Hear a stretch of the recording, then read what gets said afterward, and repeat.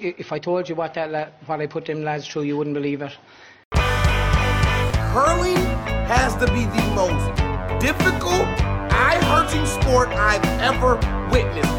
Ladies and gentlemen, we've been described as the bridesmaids of hurling. Well, today we got married. Oh, there's no rules. This guy just grabbed the ball, threw it up in the air, and then hit it. But, most importantly, I'd like to thank you, the people of Wexford, who stuck with us through thick and thin. Come on, Wexford! Hello and welcome to episode 2 of the Hurling Podcast. As Malachy Clerkin put it in his Irish Times article, Wexford best the weather and Kilkenny on a mad day to be hurling. He described it as the most fun you can have with your long johns on. I'm here with Ben Burney. Hello, Ben. Hello, Gary. Did you have fun in your long johns on Sunday? I really did. You know, I was kind of worried a bit at the start with the weather. Thought we really could be caught in it. And then with the first half was just crazy. No hurling could be played. And then to have the lead just wiped away in 13 minutes, I thought the worst. And then the lads really dug deep, and some big performances got us there in the end. Yeah, I mean, that first half, it's not too often in hurling you see the hurling ball stop going forward and turn and come backwards. You might see it in football, but not too often in hurling. But as you said, they dug deep, and I think that what was really important was the big guns coming in off the bench. Yeah, in particular, Lyng and Dee O'Keefe made a huge difference. The two of them were really incredible when they came in.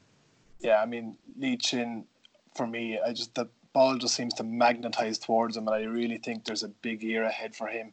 And it was also great to see Matt O'Hanlon back after his injury that he sustained in the semi-final against Tipperary last year. And he finished the game out with a nice flattening of a Kilkenny man, which is always nice to see. Always good to see, and always gets the crowd going. Sure does. Well, after the game, we met up with Diarmuid Lyng in Whites to discuss the match and his own hurling and personal journey. A former captain, a former free taker, and one of the first players to normalise the art of scoring sidelines, Gizzy, as he is known, was one of Wexford's most skillful operators. Along with being a freelance hurling correspondent with the likes of TG Carr and News Talk, Diarmuid also runs a business called Wild Irish Retreats. We ended up speaking for quite some time, so we've split this into 2 podcasts. Here's part 1. Hello everyone, we're back here, episode 2. Myself, Gary Dorn. Hello Gary. Hi Ben. And the great Gizzy Lyng. Hi Gizzy, how are you? Good Ben. Gary. Diarmuid, how are you? Do you prefer Diarmuid or Gizzy? Yeah, a Diarmuid, I Diarmuid now. I mean, Gizzy, I'd have no problems, and plenty of people still call me Gizzy. It's just kind of a moniker from a time gone by, but it's a time that it was a time of great experiences and great joy, and a time that still gives me.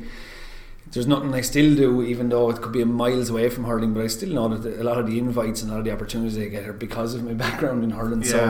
It's that's kind of all fit to foot till it's all kind of it's all intertwined. So Diarmuid is a name that I was never particularly happy with, so I took Gizzy quite.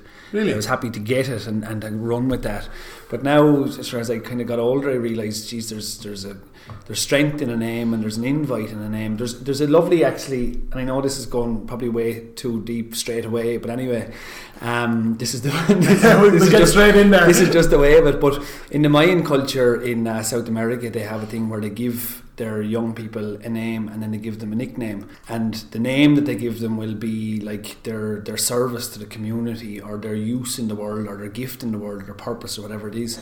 And they go by their nickname until they embody the characteristics of the real name, and only at that time do they start using the real name. And when I heard that, I felt, that's like Gizzy. I feel is very, it's thin and it's light and it's wispy and it suits a certain time, and probably when I had those characteristics a little bit too much, that led me down paths I didn't particularly want to be on.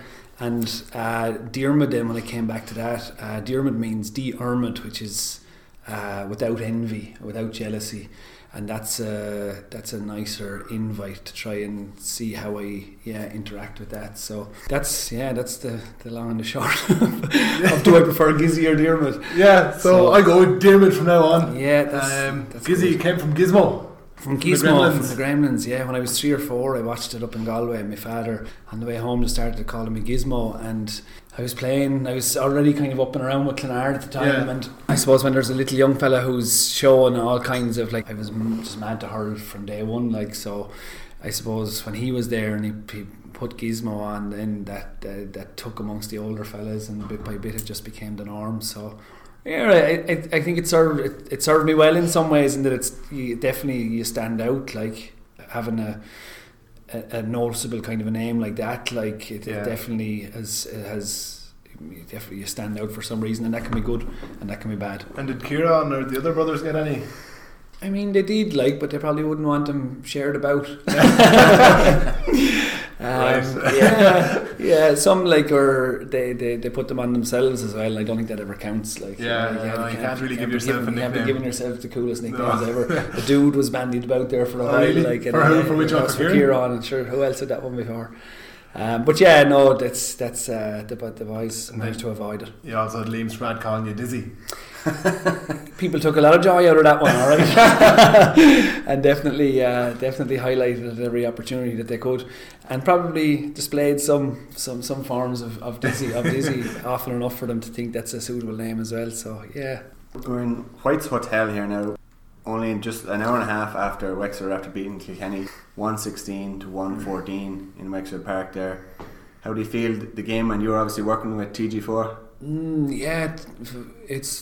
just thinking it's like 13-9 now. Is it Davies' record with Wexford against Kilkenny? Crazy, really. 13-9 wins. Like, I mean, to beat Kilkenny, it seems so far away. Like, I just, from 2005 on, the notion of playing against Kilkenny and beating them 9 times out of 13 was like, you wouldn't even dare to think it. In some ways, I kind of always felt we'd have a chance of beating them, but subsequently turned out there was no chance that was happening. And so for to be at a stage where we're at that record now, yeah, it's kind of, it's joyful in a way to beat them. Like, that was always the currency in our house, was always, when we were younger, was kind of like you went across the border from New Ross into Kilkenny and you took a big breath in, and on the way back over the bridge coming back into Ross the following day you let a big breath out, and it was like, okay, we can breathe the Wexford air again, and you'd be spitting out the window. And Kilkenny fuckers was a phrase that was okay to say, but you couldn't curse any other time. And even with your mother being from Kilkenny, yeah, like I don't know, was it especially because or even with, I'm not sure, but it was they were always just we grew up with the books around us and the magazines and everything that we could find when we were younger, all pointed to this massive rivalry, and I suppose it cemented our concept of ourselves by having this other to hate and to think that we had to beat and everything else. And it just added a different dimension. So that's always kind of in the background. So anytime you beat Kilkenny, there's always the kind of old childhood feeling of, yes, I'm delighted we did.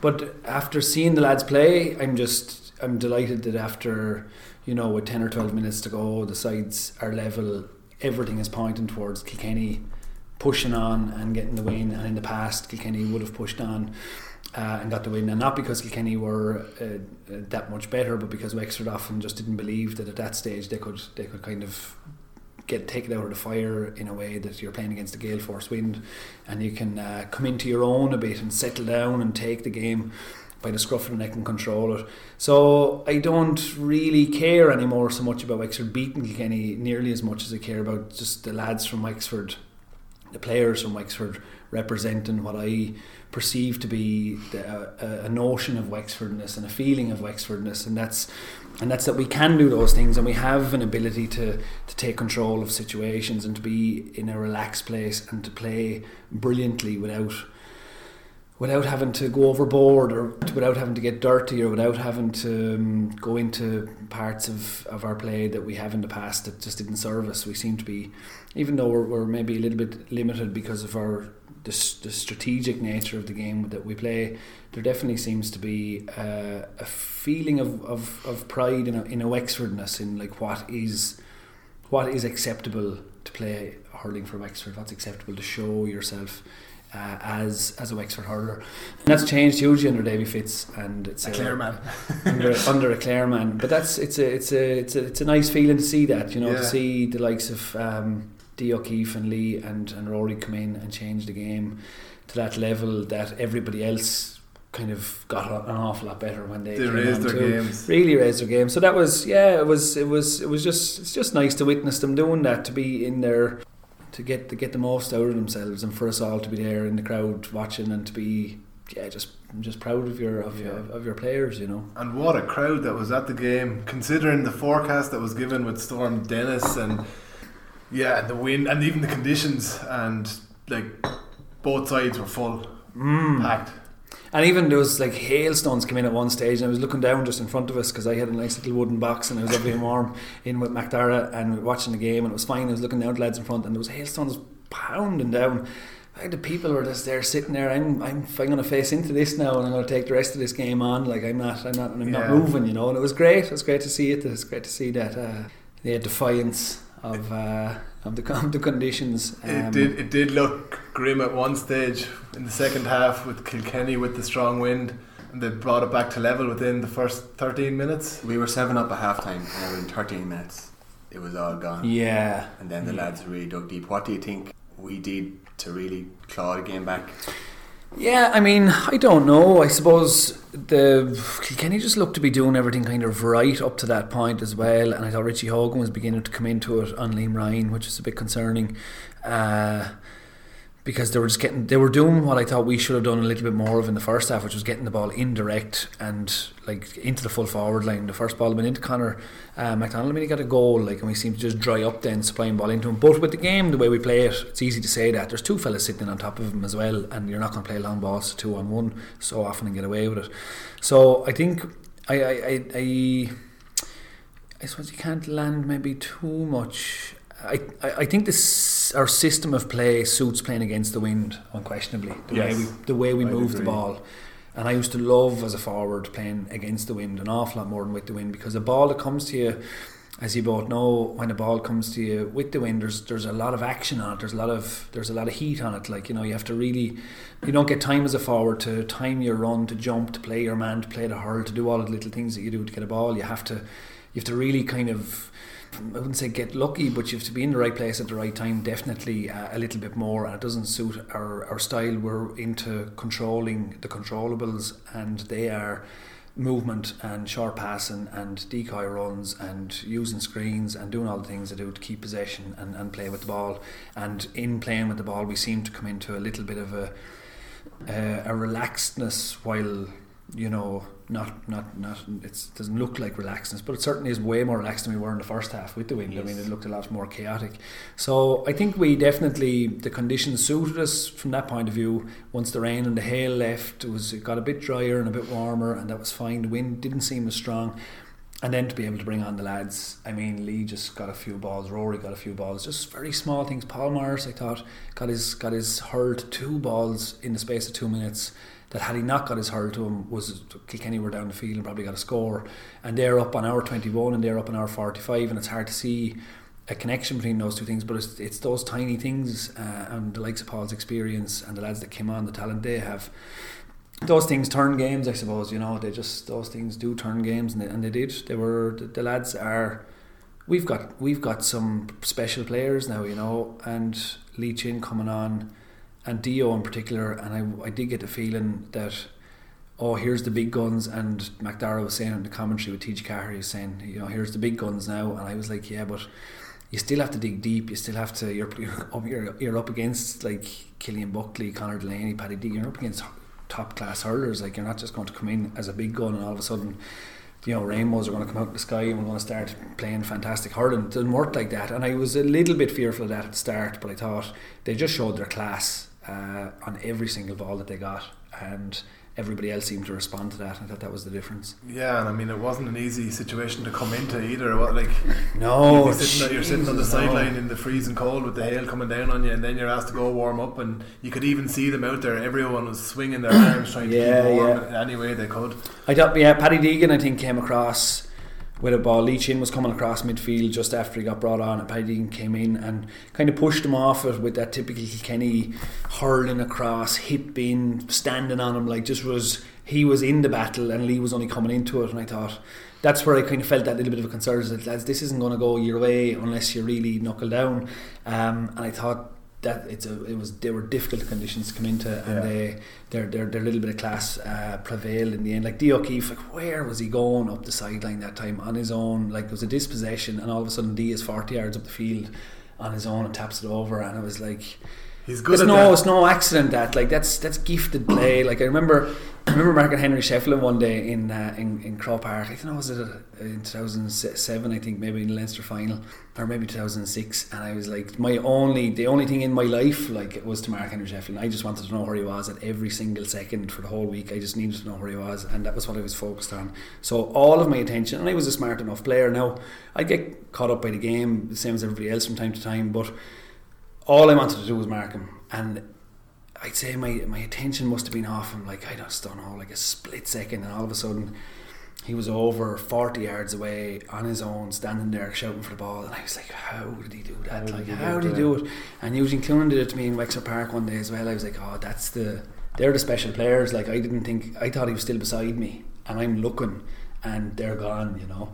So it's nice to have that in our ranks. It's nice to see in our players doing and take those chances and to get those important scores at that time. It shows that there's freedom in Davy Fitz's style of play as well. Like, they definitely think from 8 on they're encouraged to change it around, to manage the game themselves and see where they want to go themselves. And that's good, you know. You don't feel there's that kind of stifling of creativity that can sometimes come in with a systemic approach.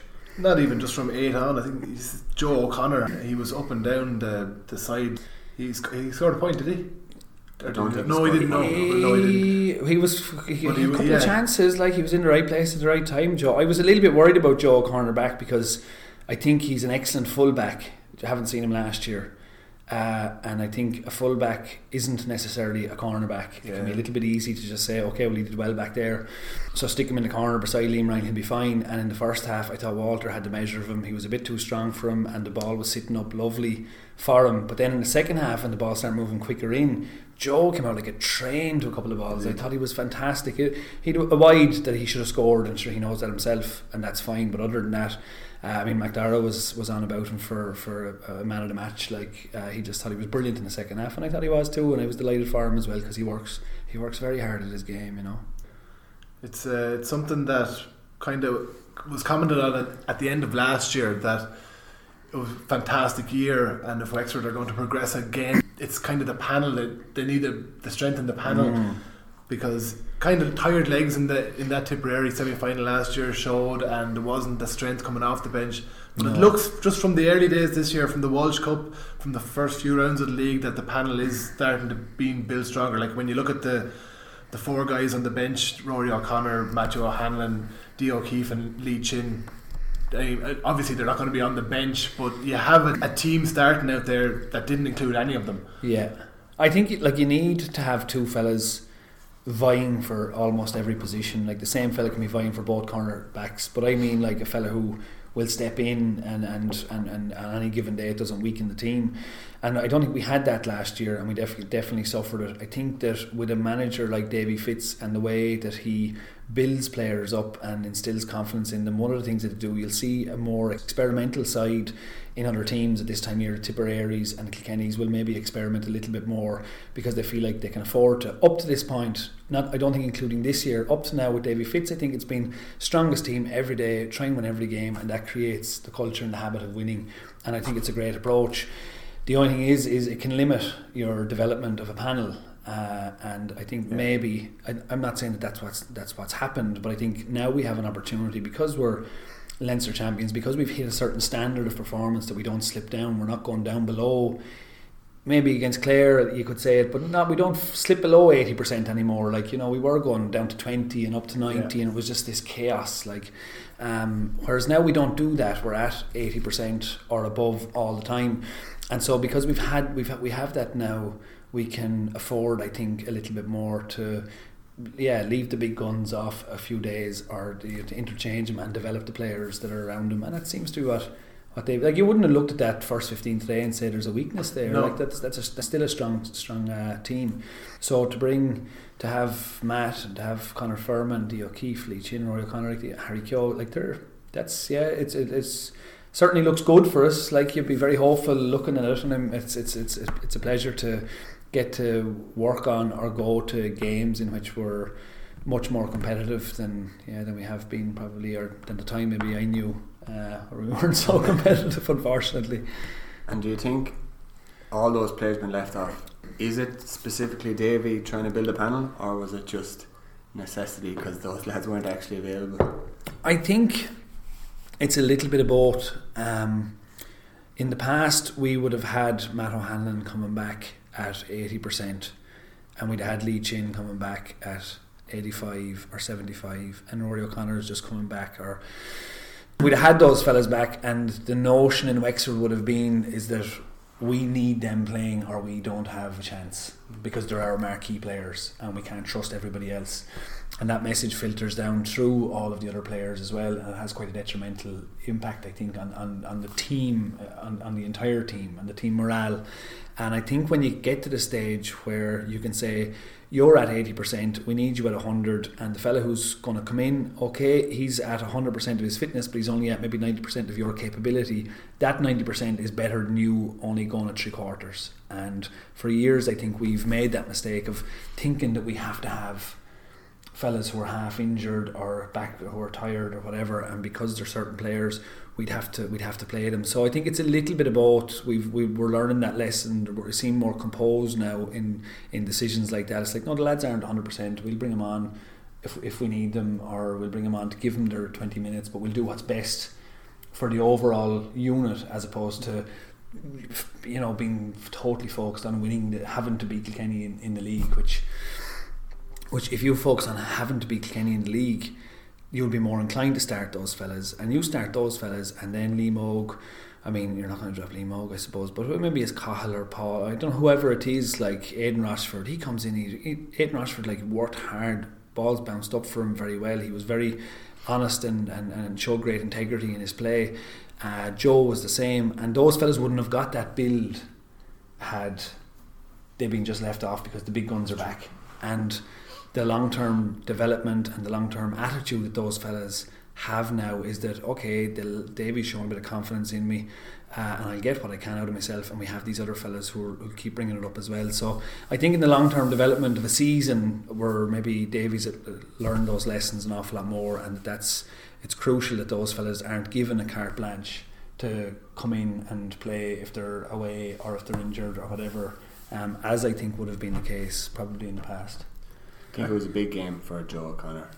If we think about it, I personally think in the Laois game maybe his distribution at times wasn't as good as it could have been, and in the Clare game the same, whereas today he really pushed on. It was a big difference in the second half, especially after having a tough start against Walter Walsh. Yeah, he'd had a tough start, and again I don't think necessarily in his position, but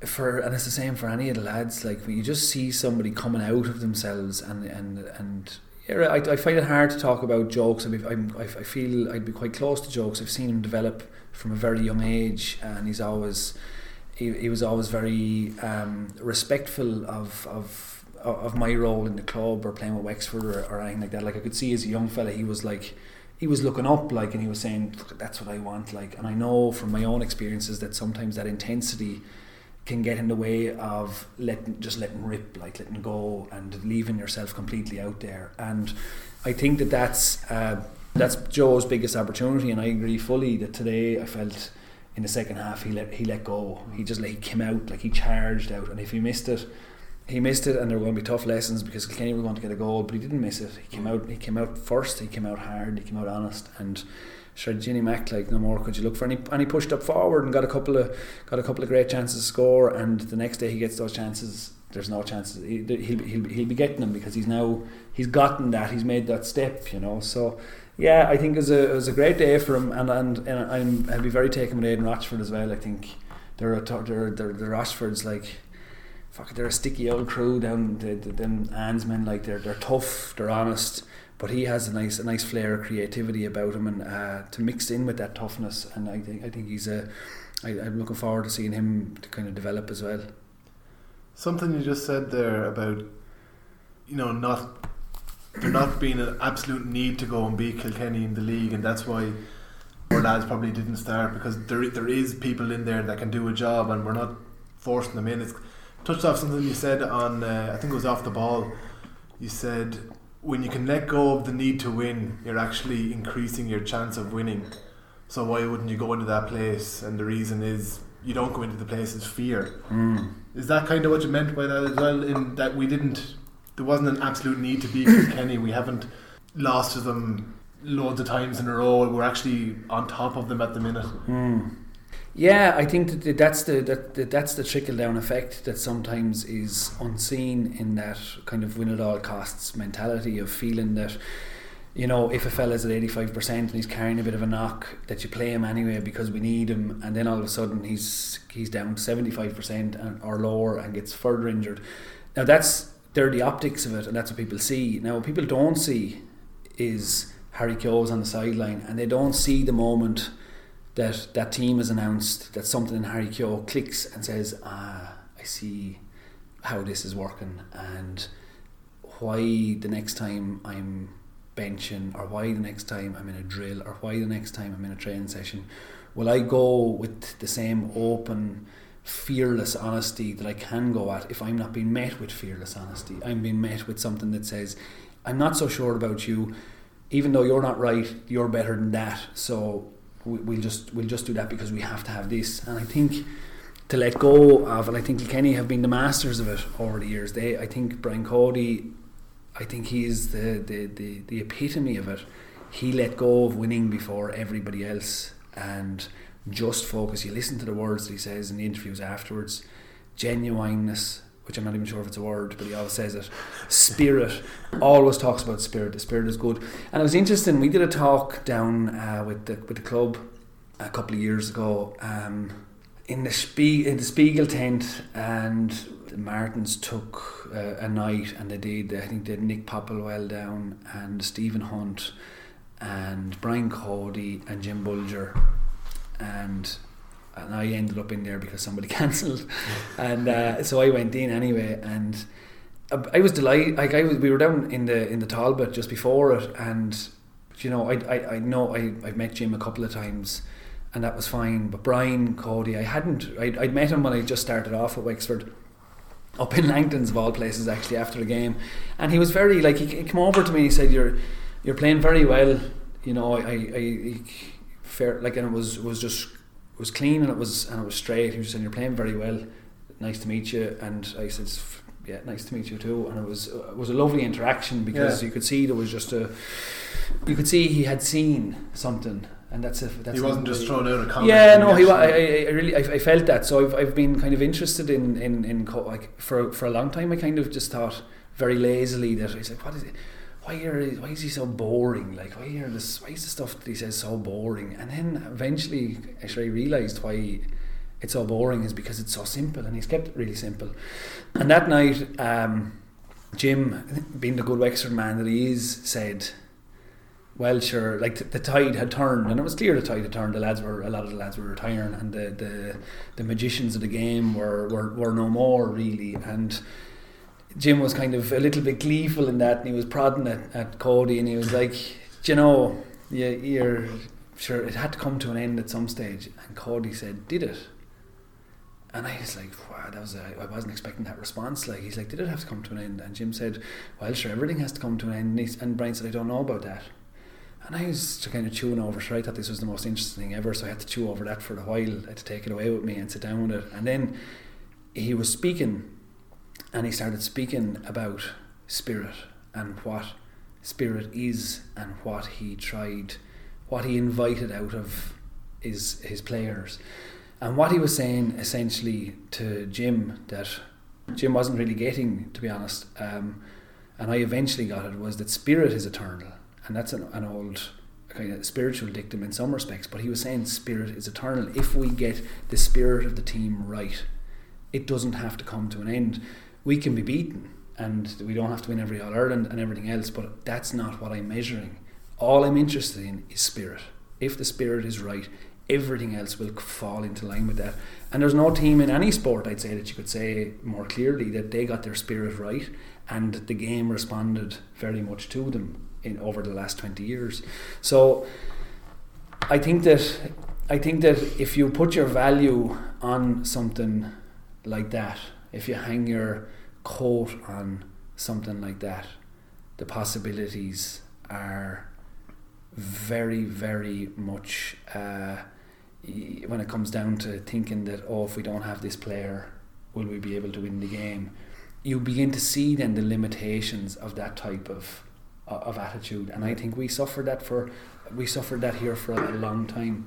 So I think that's what I'm, I suppose, trying to get at. And I think for young people in young games where you've got the big men who start games all the time and they have to and everything else, and we see it all over GA clubs all over the country, that if we could invest in something a little bit more grounding, other than who takes home the bacon at the end of the day, which really is a kind of an investment in a more egoic mindset, which is who wins. Like, if you're just focused on that, I think it comes at the cost of seeing some of the deeper values that are inherent and intrinsic to the game that we all play. So that's the opportunity, and I think Davy gets that to some degree as well. I'm not sure. I wouldn't think it's as developed maybe, or as understood as cleanly as Cody understands it, but I think we're definitely far closer to it than we were. You mentioned earlier 2005, the tide seemed to really turn in 2005. Now, I don't mean to sound like I'm attacking you here, but that seemed to also coincide with when you started with Wexford.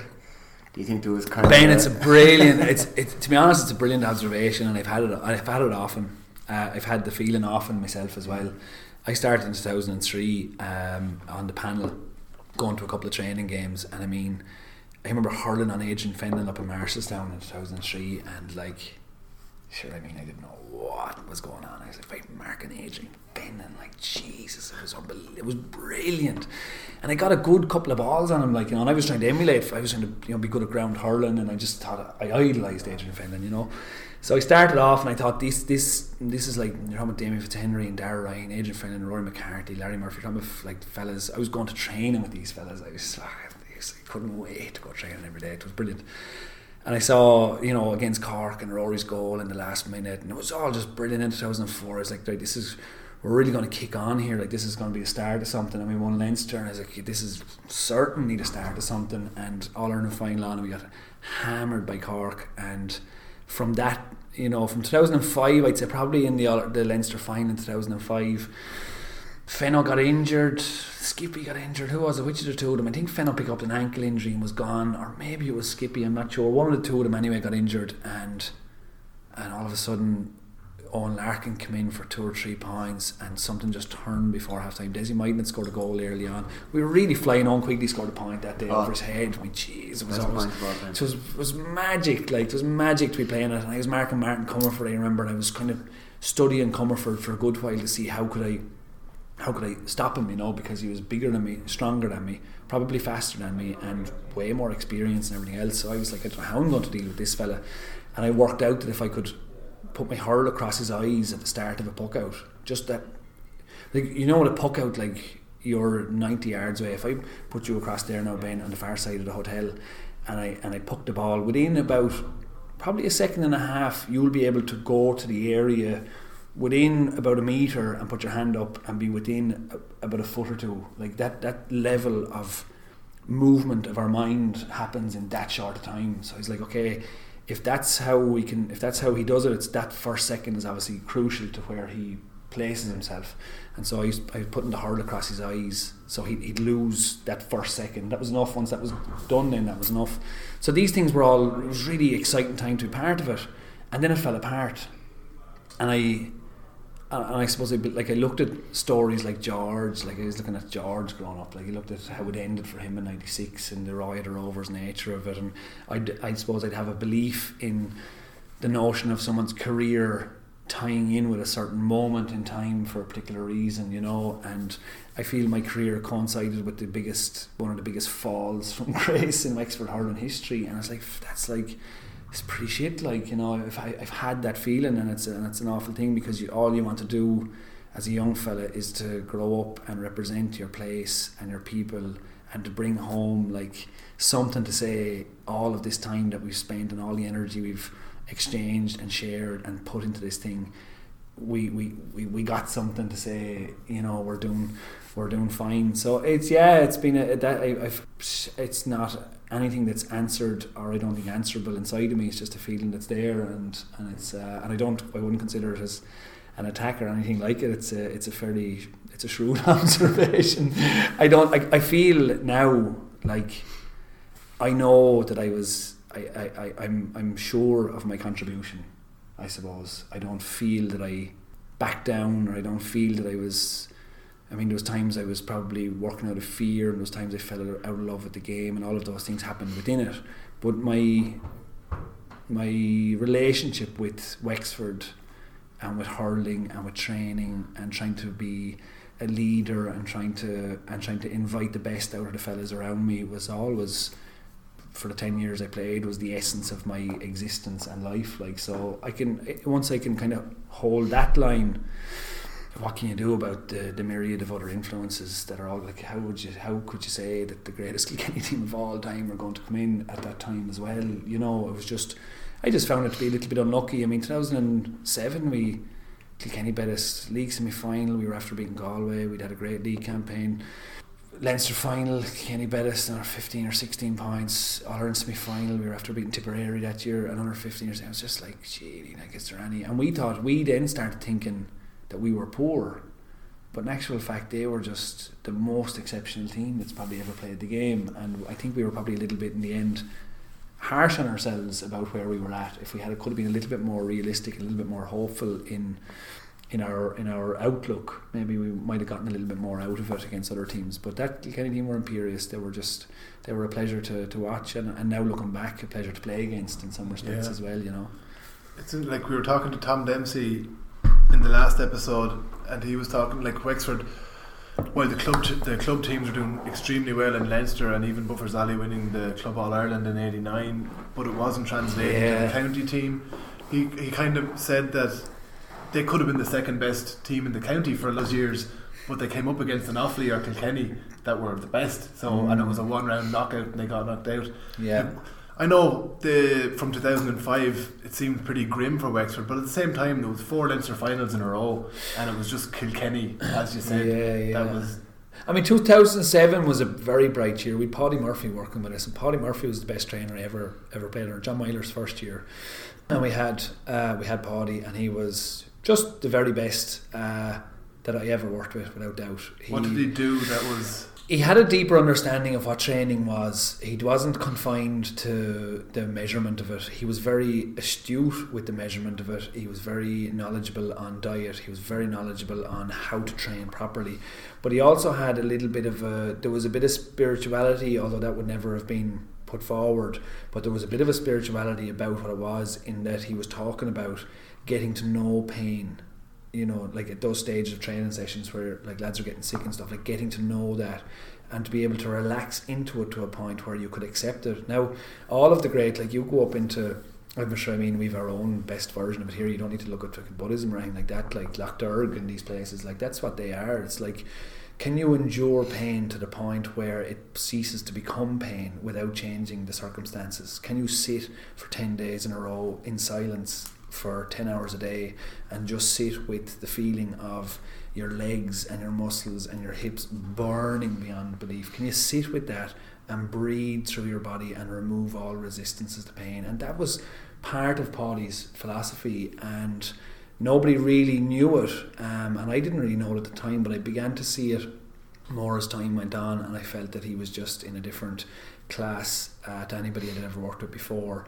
And he wasn't kept on, and in 2008, to be honest, I felt it was probably like we'd have big fallout with John, and I was very close. I felt I was very close with John, and I was very taken with John in many respects, but I felt not bringing Paddy Murphy back in 2008 was an horrendous mistake by either John, the county board, whoever it was, I don't know, but he was a huge loss to us, because we were ready for that, and like we met a better team at every single corner, but at least we were getting the most out of ourselves. And post and pre Paulie Murphy, you couldn't say that at any stage. I couldn't say at any stage.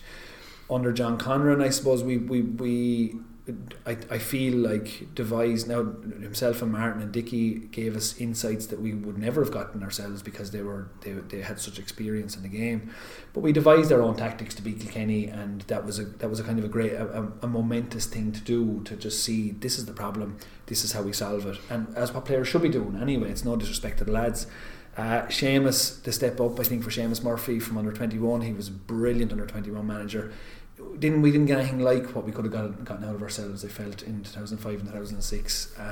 We had men on that team like Dara Ryan, like Dara Ryan, like I remember Dara Ryan was saying, asking me to go for a pint one night, like it's just great, one of the greatest moments of my life. It's like, well, go for a pint with you, like good shitty Mac. And it was probably because he couldn't get anybody else, like, but it didn't matter, you know. We were just after winning Leinster, and it was kind of the third night, and we said we go down to Sammy Sinnott, who just passed away, and a great man, and we went down, had a pint, and it was such a great thing, because he displayed something, and Fennan and I think Skippy and Rory Mack and those lads displayed it as well. There was something very, very solid in them when it came to the game, that you just wanted to unearth it and source it in yourself and carry that with you as a person. And it was really interesting. I remember going to Tom Dempsey's father's funeral, and I suppose it was 2004 or 5, maybe 2005, and I was after, maybe it was in the winter, I'm not sure, but I'd had a good year anyway, and I felt, you know, I was starting to gain a little bit of status or whatever as a decent player. And I was at the funeral, and I could see this, it was so clear how it happened, that everybody was going up and kind of offering their condolences to Tom, and this was a sacred place where people were gathered together to pay their respects to Tom's father, but to the family outside of Tom obviously as well.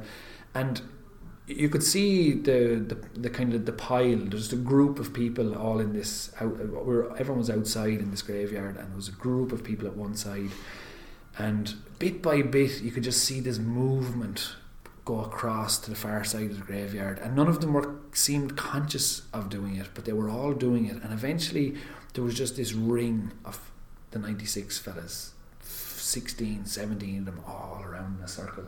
Now I knew all of them, and I felt I was now at a level where I could interact with them without looking up to them as total heroes.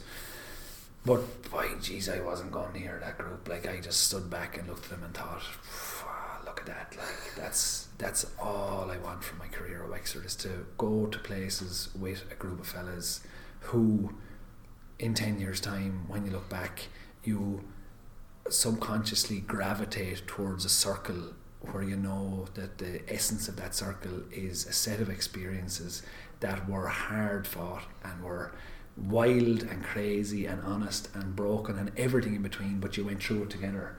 And it was a beautiful it was a really beautiful thing to witness, and I felt I probably aspired and looked for it for my whole career, and ended up actually hating the lads who I played with at times for the fact that we didn't have it. And it was not, and I was as big a problem there, because I was bringing in this, like, why don't we have it? But you have to go with it to find it. You can't be judging it from the outside of it, you know. So I went way off topic, I think, of what you asked me there, but I think these are probably things that are nice to share with Wexford people listening about their some of the heroes of our past, you know. But you're like, the fuck do we go from there? I suppose, I think it was on the Gizzy that I was watching, that you had a extreme confidence about you when you were younger, so much so that when you were hurling well and people had come up to you and say, you're hurling well, Jesus, you could make the Wexford team, you used to say, what do you mean I could? Of course I'm going to play for Wexford. How do they not know that I'm going to play for Wexford? Well, that was all happening internally. Like I don't ever feel like I had a great confidence actually within the game, because I didn't always fit into the dressing room culture. I didn't always fit in. I didn't really know the dynamics of what was going on. I didn't necessarily understand everybody and what was happening and the jeering and all that stuff. I'd be kind of in it, but I was maybe a little bit, I don't know, I was a bit too slow for it, or I don't know what it was, but I didn't ever feel so comfortable and confident in it. I just, I don't know where that comes from or where it came from, but it certainly was no surprise. It never at any stage. It was always great honour, but at no stage did it register as a surprise that I played for Wexford in the end. And the biggest disappointment in it is exactly as you said, Ben, was like it coincided with such a time, and so you're talking about destiny and fate is essentially what you're asking me about, and that's what I felt. I felt I was going to play, unquestionably was going to play for Wexford, whether anybody understood it or not. Did you know that you were that goddamn skillful, which you were, or did you know that you were going to work until you made it? Was it that kind of, you weren't going to give up until you made it, or you just knew that I'm good enough? I don't, like I suppose it's hard to know now, because you could say, well, look, you had that skill and a certain set of talents that lent themselves very well to hurling in some way, and with a handball background, and having played that when I was younger, that's a great grounding in the game too. For some reason, it's just playing, like even in this room now, you see the walls and the side, and like you know this whole area around you very, very intimately, and so you trust it very, very much. I don't know was it just something, the power of suggestion of my father, or what it was, but I'm as sure about it now that I will play for Wexford as when I was 10. And I've already played now, so it's like the feeling has never changed. And in a linear time model that we subscribe to more often than not, that makes no sense. But in the way sometimes the time shows itself to us, to me, it makes perfect sense, because it's still the truth. It happened. So I can't really. I find it hard to explain what it is, but it certainly wasn't. I don't feel like it was a confidence. I didn't feel very confident necessarily about myself in the game, but I just felt that was a destiny in some way. But all very subconsciously. And it was only when someone said it to me, that it was actually one person said it to me, maybe John O'Connor or somebody said, Jason Barnes maybe from the club, I'm not sure, but someone said, "Geez, you might actually," and I was like, oh, they don't all know. They don't know what I know. And it just jarred with me. I was like, oh, so it highlighted to me, oh wow, you've always thought something here, and everybody else doesn't see that. And it just jarred. But really, I maybe even in the Gizzy it sounded like probably arrogant or something. But like, I didn't have that. I didn't have that confidence in myself when I was young. I was small, I was slight, I was pushed off easy. When I went in with Wexford in 2003, like before that winter 2004, I just got straight into the gym, and I was like, right, I'm not going to be able to be in the same room as Darragh Ryan and be 12 stone and barely able to lift like 30 kg. So I had to really, I became really conscious and worried about that stuff, and actually was probably an undoing in the end, that lack of confidence, because if I could have been a little bit more confident in it, I think I might have realised that at 12 stone and happy, you're 10 times better than 13 stone and worried about not being 14. And I feel I probably played with some of my best hurling in when I was 22 and 23 and fresh and keen and eager and just like loving the game and loving the experience of it, so that that's probably enough about that. You started off playing with Wexford and you were wing back. Yeah. And I felt for a good few years anyway, you were Wexford's best player. And then towards the second half of your career, you seemed to be playing in the forwards. And I always thought that you were a back. This is your best position. You were robbing Peter to pay Paul here. How did you feel about that move? Were you okay with it? Or? I found wing back to be a particularly easy position for my skill set, and I thought that I probably in a different team, in we'll say a Kilkenny, I probably would have stayed wing back. But with Wexford at the time, it was a case of robbing Peter to pay Paul on loads of different fronts, and so I think, I had to. I midfield was the kind of number 8. Number 8 was always just an image in my head that I just wanted to be midfield, maybe based on having watched George and whatever effects these numbers have on you. But I always saw number 8. I just thought that was the position for me. But then, I had developed certain skills that were very suitable to the developments of the game. Like I was relatively quick and I was smart enough to time runs and things like that, and I was strong in the air.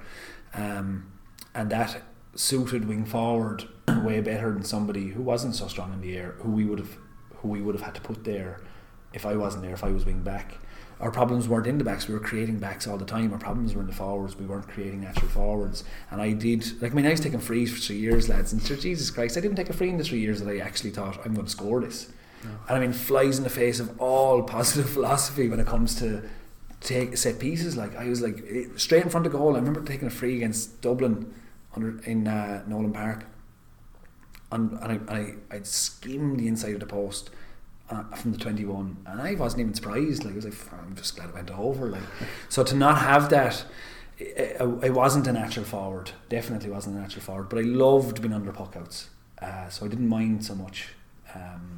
And there was other areas of the game at wing forward that I like, the sidelines and all of that stuff. I felt that I could control play to a certain degree, and I was given more and more license to go off out into midfield and to play a little bit more of a quarterback role in creating play. So I was getting to do a lot of things that I wanted to do, and the midfield role had changed.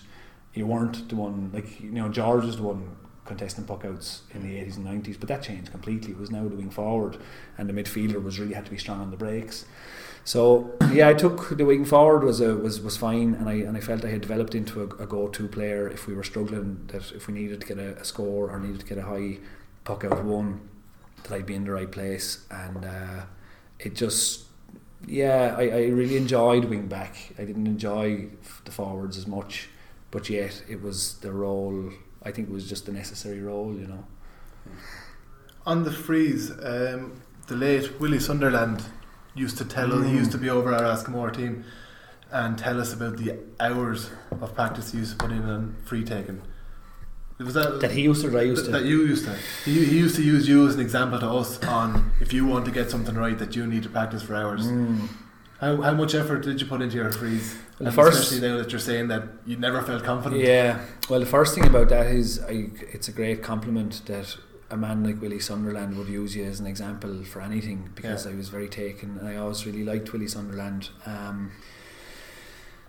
It was, it's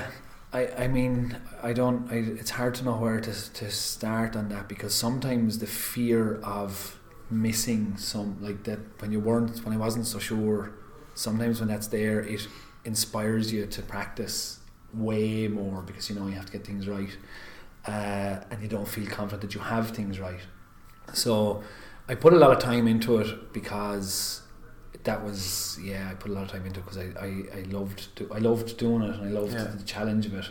The strain and the stress on my body at times definitely got a bit too much, but I loved doing it, and it wasn't ever, going training early or coming away from training late or staying on to take frees and staying on to take sidelines.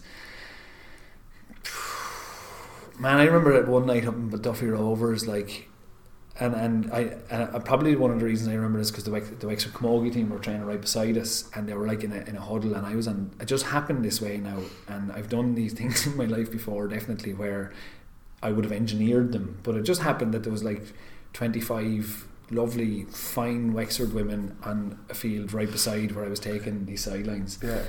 And I was hitting them from the 65, and sideline after sideline was just flowing over the bar. I couldn't believe the time, and was just so effortless. It was magic. It was a magical feeling. And so I liked that. I liked that feeling of the mastery kind of developing in some way. And it was a tremendous discovery to find that mastery can come into your muscles, to the point where now, when we played there was a kind of a winter. There was probably 2 months off, 4, 5, 6, 7, maybe you might get a month off. And when you'd come back after the first month, I remember I'd go back up pucking around with Owen or somebody at first training session, and you'd be just I was upside down as well, so I just felt this like, but Owen would feel it too, and he was Orthodox, and we just could be knocking back and forth like, geez, this feels awkward, or it feels weird, you know, because you'd be after leaving to hurl down for a month, and it'd feel awkward, and the body wouldn't be moving in the way you'd want it to move, and you'd be missing stuff. And at 27, maybe 26, 27, that changed to the point where now, if we go outside now, I will feel like my body will do pretty much everything I feel I could do at 28. Like my control, it's in my muscles now. It lives there and doesn't leave, and that's such a fantastic thing. So I knew you're kind of programming all of these things in, and I'd read about the 10,000 hours, and I was interested in all of the performance psychology stuff. So I knew what it took, and so it was just a pleasure. I found it, to be honest, a great pleasure to do all of the extra stuff, because it was just I really wanted to be somebody who drove the culture of what intercounty hurling in Wexford meant, and I think I based it an awful lot on the likes of Dara and Fenno and those fellas, because they were. I felt they displayed something, and I remember it happened. We had Paddy Butler, another man who impacted me definitely in the last year, where he was speaking very openly and very honestly to us, and like there's lads, grown men, like the heroes and everything else, and they're grown men, and Paddy was like, how'd you feel about that training session? Looking them in the eye, and they'd be like, yeah, that was good, and the head would go down, and he was like, sorry, look at me when you're speaking to me, like, and this was a departure. Like nobody had ever picked lads up like that, because we don't discuss those things in GA teams very often. And he was basically saying that you have to be that person all the time. You can't just go out and all of a sudden in Croke Park and be a winner if you can't look another man in the eye and say, this is what I thought about this thing that I love, that I invest all of my time in.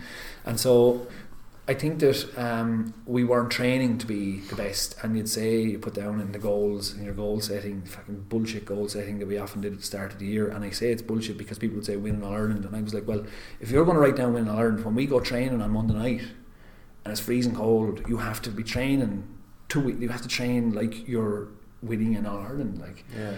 And Paddy Butler would say this when he came in, and I was like, finally, right, this is going to be big, we have this. And he's like, I'm not going to be a trainer on Wednesday. It was like 12 of us down in Piercestown against the wall, roaring, howling wind, lashing rain, and it was a brilliant session because a load of lads hadn't come for whatever reason.